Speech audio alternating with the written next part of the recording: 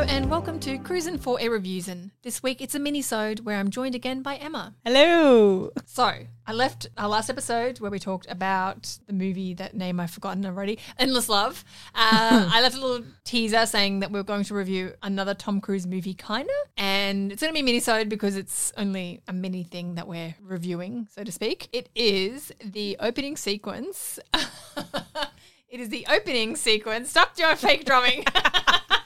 Needs a drum roll.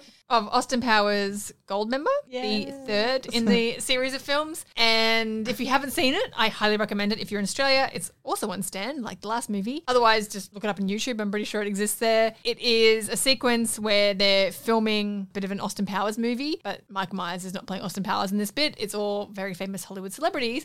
Yeah, if you haven't seen it, stop right now, go watch it and come back because it's actually really, really good, even though the rest of the movie, we'll talk about a bit more about Austin Powers stuff later, but yeah, it's fucking great. It's so much fun. Like, remember seeing it at the cinemas and thinking it was great, but then it wasn't until I was a hardcore Tom Cruise obsessive that I was like, oh my God, I forgot he was in that. And I watched it again. I'm like, this is even better knowing that it's Tom Cruise being Austin Powers. Like, terrific. Okay, so we'll go through it beat by beat because what else are we here for? So it is Austin Powers. He's being chased by bad guys in like an American desert somewhere, and he jumps off a plane. He's got a parachute. He's got his parachute that's like the Union Jack, and he calls his Jaguar on his wristwatch phone thing, and it's zooming along self-driven, and he basically goes through all these different stunts to get the bad guys and get into the Jaguar. Like, at one point, there's a helicopter shooting at him and he presses a launch button. He launches out of the Jaguar and flips over the helicopter, shooting his machine guns. And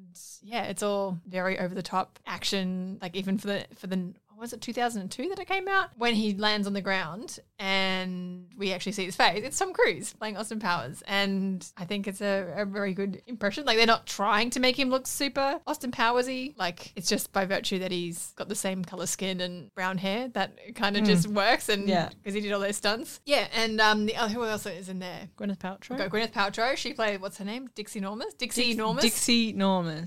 played by Gwyneth Paltrow. That was always a thing I loved about those movies. Kevin Spacey as Dr. Evil. Which obviously we all hate Kevin Spacey now, but it's like, it wasn't until after I found out how much of a scumbag, 'cause I've never cared for him that much, but like finding out how good he's at impersonations and comedy and stuff, and you're like, you could have just not been a piece of shit. An absolute piece of shit. Someone who isn't a piece of shit. Danny DeVito. Plays Mini-Me. So good. And his machine gun. His machine gun, his cigar. He's like doing the finger.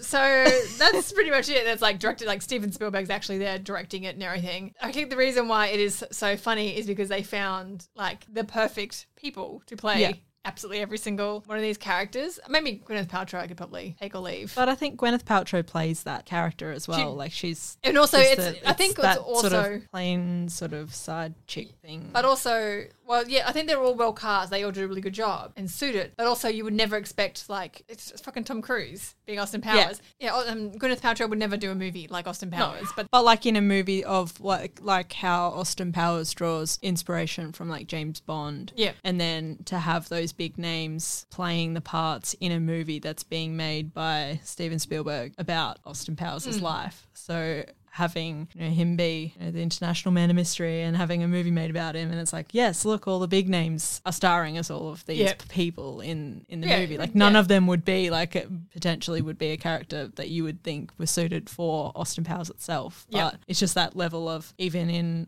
Austin Powers universe, they are big stars and big names that are portraying all of the people in Austin Powers. So good. Tom Cruise doesn't even put on an English accent, which I think kind of makes it funnier. Like, it's just Tom Cruise, just in a wig. But what do you say, groovy baby? Then he's like, shall we shag now or shag later? Yeah. And which weird words you would never expect to hear out of Tom Cruise's mouth. And he and Gwyneth Paltrow have a big smooch, and it's just a wonderful time. Apparently Tom Cruise was in a day, and obviously he didn't do all the stunts because I don't think they could afford to pay Tom Cruise to do all the stunts that he does. But if they asked, I'm sure he would have. Mike Myers did all those stunts. Duh. Hello. Yeah, so obviously I just couldn't justify doing a whole full episode to warrant this like 5-minute intro. Even though Tom Cruise was in this for longer than he was. Yeah, that's true. we could have done a whole episode on this and a mini-sode on Endless Love. Yeah, actually, we probably really could have. But we don't give the public what they want. We give them what I want, which is garbage by the barrelful. It's a whole lot of trash. Well, I guess the problem with doing a full review of this is like the Tom Cruise stuff is done immediately. At least in the other one, Tom Cruuse came back. We had to watch a whole lot of crap to get to that part. Which was like a little saving grace moment and then back drowning in crap again. Yeah, just the watching, then it goes into the actual dance sequence, which I think was the highlight of all the Austin Powers movies. Oh, yeah. Him just going into full, and like I was saying before, Mike Myers could just be like, oh, I'm a schlubby guy, I can't dance. But he puts all his effort into doing those dances and doing the second one's the weaker opening, I think, just because it doesn't have like the big dance scene, but it has a synchronized swimming scene, and he is doing his best. That's brilliant. Yeah, I love that. So yeah, while we're talking about Austin Powers Goldmember, let's talk about just Austin Powers in general. You are a big Mike Myers fan, mostly because you love Shrek. I do. I love how I've managed to work your Tom Cruise podcast into talking about Shrek. Yeah, wow. Yes! Everything I wanted to achieve in life. So, in Shrek, well, when I start reviewing movies to see what could Tom Cruise have done in those movies, I wonder if I can try and work out what's a character in Shrek that Tom Cruise could have done the voice of? Lord Farquaad? Yeah, I reckon. Yeah, I would cast him as Farquaad. He's in the second Shrek movie too, isn't he? Farquaad? Yeah. No. The start? Isn't he at the start? No, I'm thinking of the... Oh, so this is a... Prince Charming? Prince Charming, he'd be good at. No, I'm thinking of... He is my Prince Charming. I'm thinking of... There was a like Shrek movie that was at theme parks and Lord Farquaad's, and it's set straight after the first Shrek movie. Oh, okay. And Lord Farquaad's a ghost in it for a bit. That's Oh, what I'm thinking of. Yeah. I need to see this. I think they used to do it at Movie World for a while. Yeah, because he gets eaten by the dragon. Yeah. At the end of Yeah, so there's a Shrek go, 1. because I was just listening to another podcast where they were talking about specifically the Shrek 4D experience. Yeah, wow. And yeah. I'm missing out. I need more Shrek experiences in my life. Have you been to DreamWorld lately? Like, apart from the fact there's a whole DreamWorks section which is largely Shrek, like the amount of merchandise. You've never been to DreamWorld? No, I haven't been to DreamWorld. When's your birthday? Last month. I was too. Fuck. I spent it with you, remember? Fuck. You were there. Shit, I should have taken you to DreamWorld. All right, we're gonna at some point. I'm gonna do that. I'm gonna work out a way to get you to DreamWorld. There's a whole Shrek section. Oh my God, I'm going to lose my mind. You are. There's like that whole shop, and it's mostly Shrek stuff. Some of the most dog shit merchandise I've ever seen in my life. Can't wait to show Do they you all have the this. Shrek Crocs? No. I really want those. If anyone knows how to get those, please. Or the Shrek TV. That's another one. Yes. I want to watch Shrek on my Shrek TV while wearing Shrocks. Sorry, babe. The Shrocks are staying on. Oh, my gosh. Anyway, back to Austin Powers, which is... We'll get back to Shrek, I'm sure. Yeah, Austin Powers, my personal history with Austin Powers is... So when it was on video, I finally watched Austin Powers, and I immediately was obsessed. Like, that was so up my alley. A friend of mine in high school, Leanne, who's also a big Tom Cruise fan, she was really into Austin Powers, and we did collages of our favorite things in our books, and she had these Austin Powers, and I was so enamored with this one picture of Mike Myers as Austin Powers, like wearing his suit, and I'm like, that looks so good. She's like, you have to watch this movie, it's so good. And I watched it, and I fucking loved it. So by the time the second movie came out, I was completely obsessed. I'm obviously a very obsessive person, as this podcast will indicate. Cara doesn't like things by half. And like, we went to the movie, and I watched the trailer so many times. Like, I must have recorded it and watched it. And so when the second movie came out, me and like 3 or 4 of my friends were all dressed as Austin Powers. We all went like now different versions of Austin Powers. And I'd ruined the whole movie because I'd watched the trailer and read so much and bought magazines and everything for it. I was like, oh, I know all the jokes, and there's nothing left. And I was so disappointed. And the third one's a bit... Is the third one has the Japanese students? I think so. Yeah, it just gets a little bit. Yeah. But the basic idea of them is very But fun. the third one, my favourite part is the bong on a blitz, flapjack and a cigarette. I remember that. All of the different pairings of different kinds of flat cakes and cigarettes. I'm probably going to go and watch it tonight now because I don't remember that at all. Yeah, that's great. It's Goldfinger. Who else is the villain? Like, it'd be Dr. Evil and just Goldfinger? Goldmember? Yeah, I'm now quoting the actual James Bond reference. James Bond's. Christ, how embarrassing. Get into your mind. Goldmember. Goldmember. Yeah, it's Goldmember's. The Dutch guy, yeah. And he eats the skin. Oh. Oh, you bring out memories I didn't want. Yeah, I think the first movie is the best by far, but there's fun elements to all of them. There's fun elements in all of them, but yeah, I agree. Isn't it wild to think that there is as much time between the 60s where Austin's from, and the 90s when that movie was made, as there is from that when Austin Powers was made to now? Like, yeah, blows my mind. I think about that stuff all the time. That actually frightens me. Like, yeah. I don't feel that old, but when I think about things like that, I'm like... It's just... Because I still, like, as a kid, I remember thinking about, like, yeah, the 50s, 60s, even 70s, even 80s. Like, that's in the past. That's, you know, I was born in 89, like, still in the 80s just. Yeah. But for some reason, it was like, oh, back before my experiences and stuff. That's, you know, or like when Mum was born in the olden days. Which was in 61. When you think about... So my mum was born in 53, and like when I talk to my mum about things like fashion and different, like how defined fashion, like, and Mum grew up mostly in like country towns in Victoria. Like she didn't grow up in the city, like in the 70s, she moved to Melbourne and everything. But like how defined fashion and music and everything were in these different things. And I guess looking back, we'll start seeing a bit of a change in that. But looking at the noughties, the 10s, 20s now and everything, like as in the 2020s, not 1920. These 20s, the new 20s. Like I don't think it's as defined. And now as people, our generation, like older millennials, are now like, I don't want to conform to things. I just want to dress how I want to dress. And so we're kind of dressing like in fun new versions of how we wanted to dress when we grew up in the 90s or whatever. I think though, like, I think we, in another 20 years or so, we will look back on this time and recognize a whole lot of stuff that we don't see right now. Because I don't think that, even though like there was obviously fashion trends and things in like the 60s and 70s, but it would have felt like this is just how we dress now. Like, yeah, I wonder, looking back, it probably wouldn't have felt like, oh, the 40s and 50s have like defined sort of fashion style that is different to then. So I still feel like even now, like you see newer, like younger, like millennials and that who were born in the 2000s or later, and they look at the 90s as vintage, and it's got a legit style. And then even moving past that to 2000 fashion still has its own. Is now becoming a thing. It still has quite definitive, like it's quite different to 90s in a lot of ways as well, even though in my mind it's all a mishmash, because it was similar, like, it's like, oh yeah, I wore all of that in the same bunch of years. Spaghetti straps and singlets and spaghetti straps over t-shirt.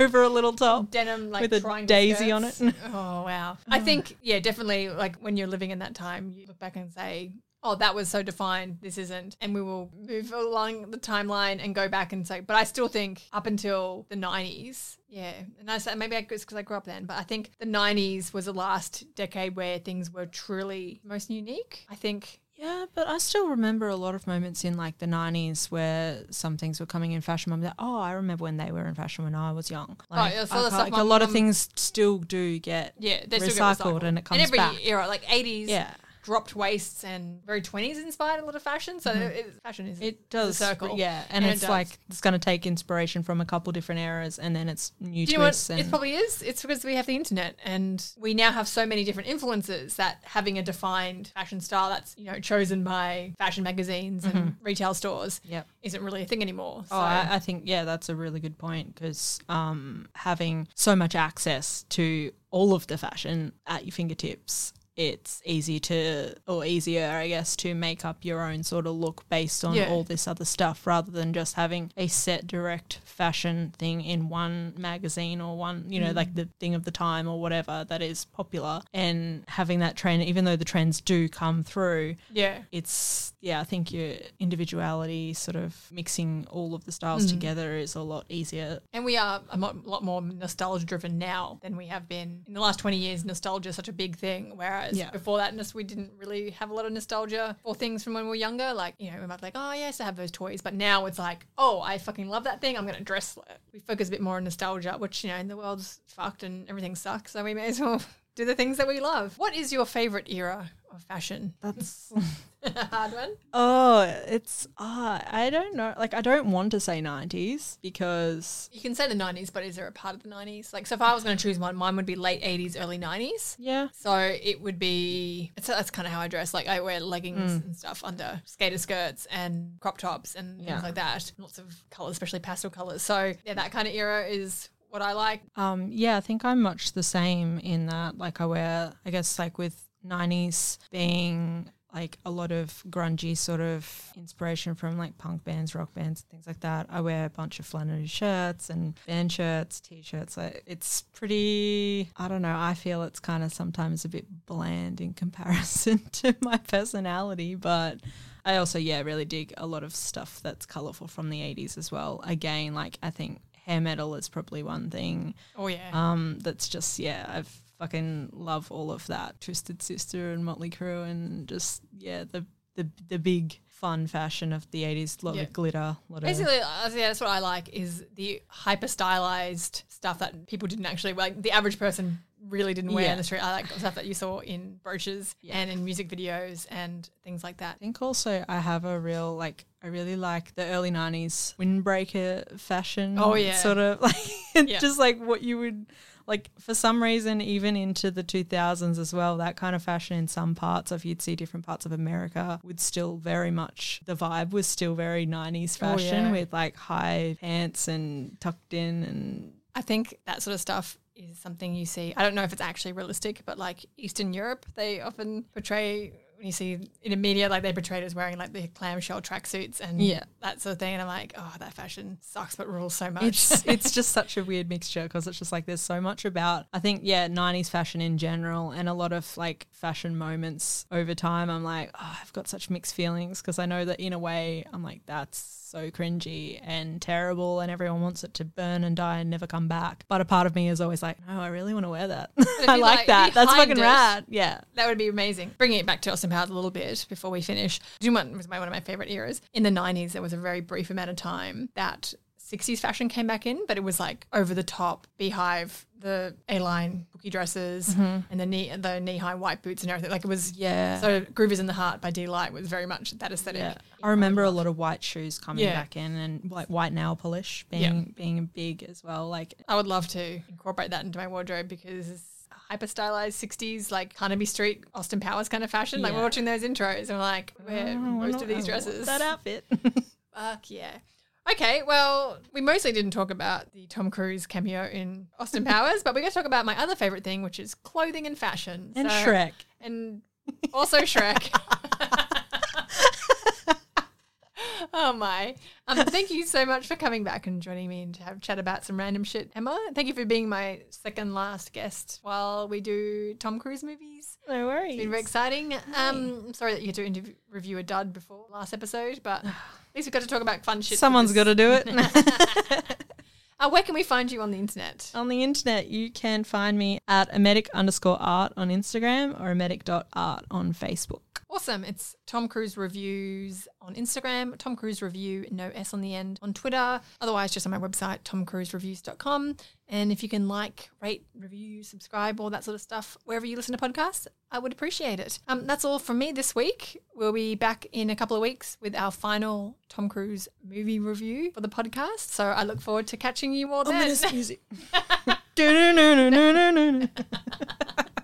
Shush you. Thank you for joining us and we'll catch you next time.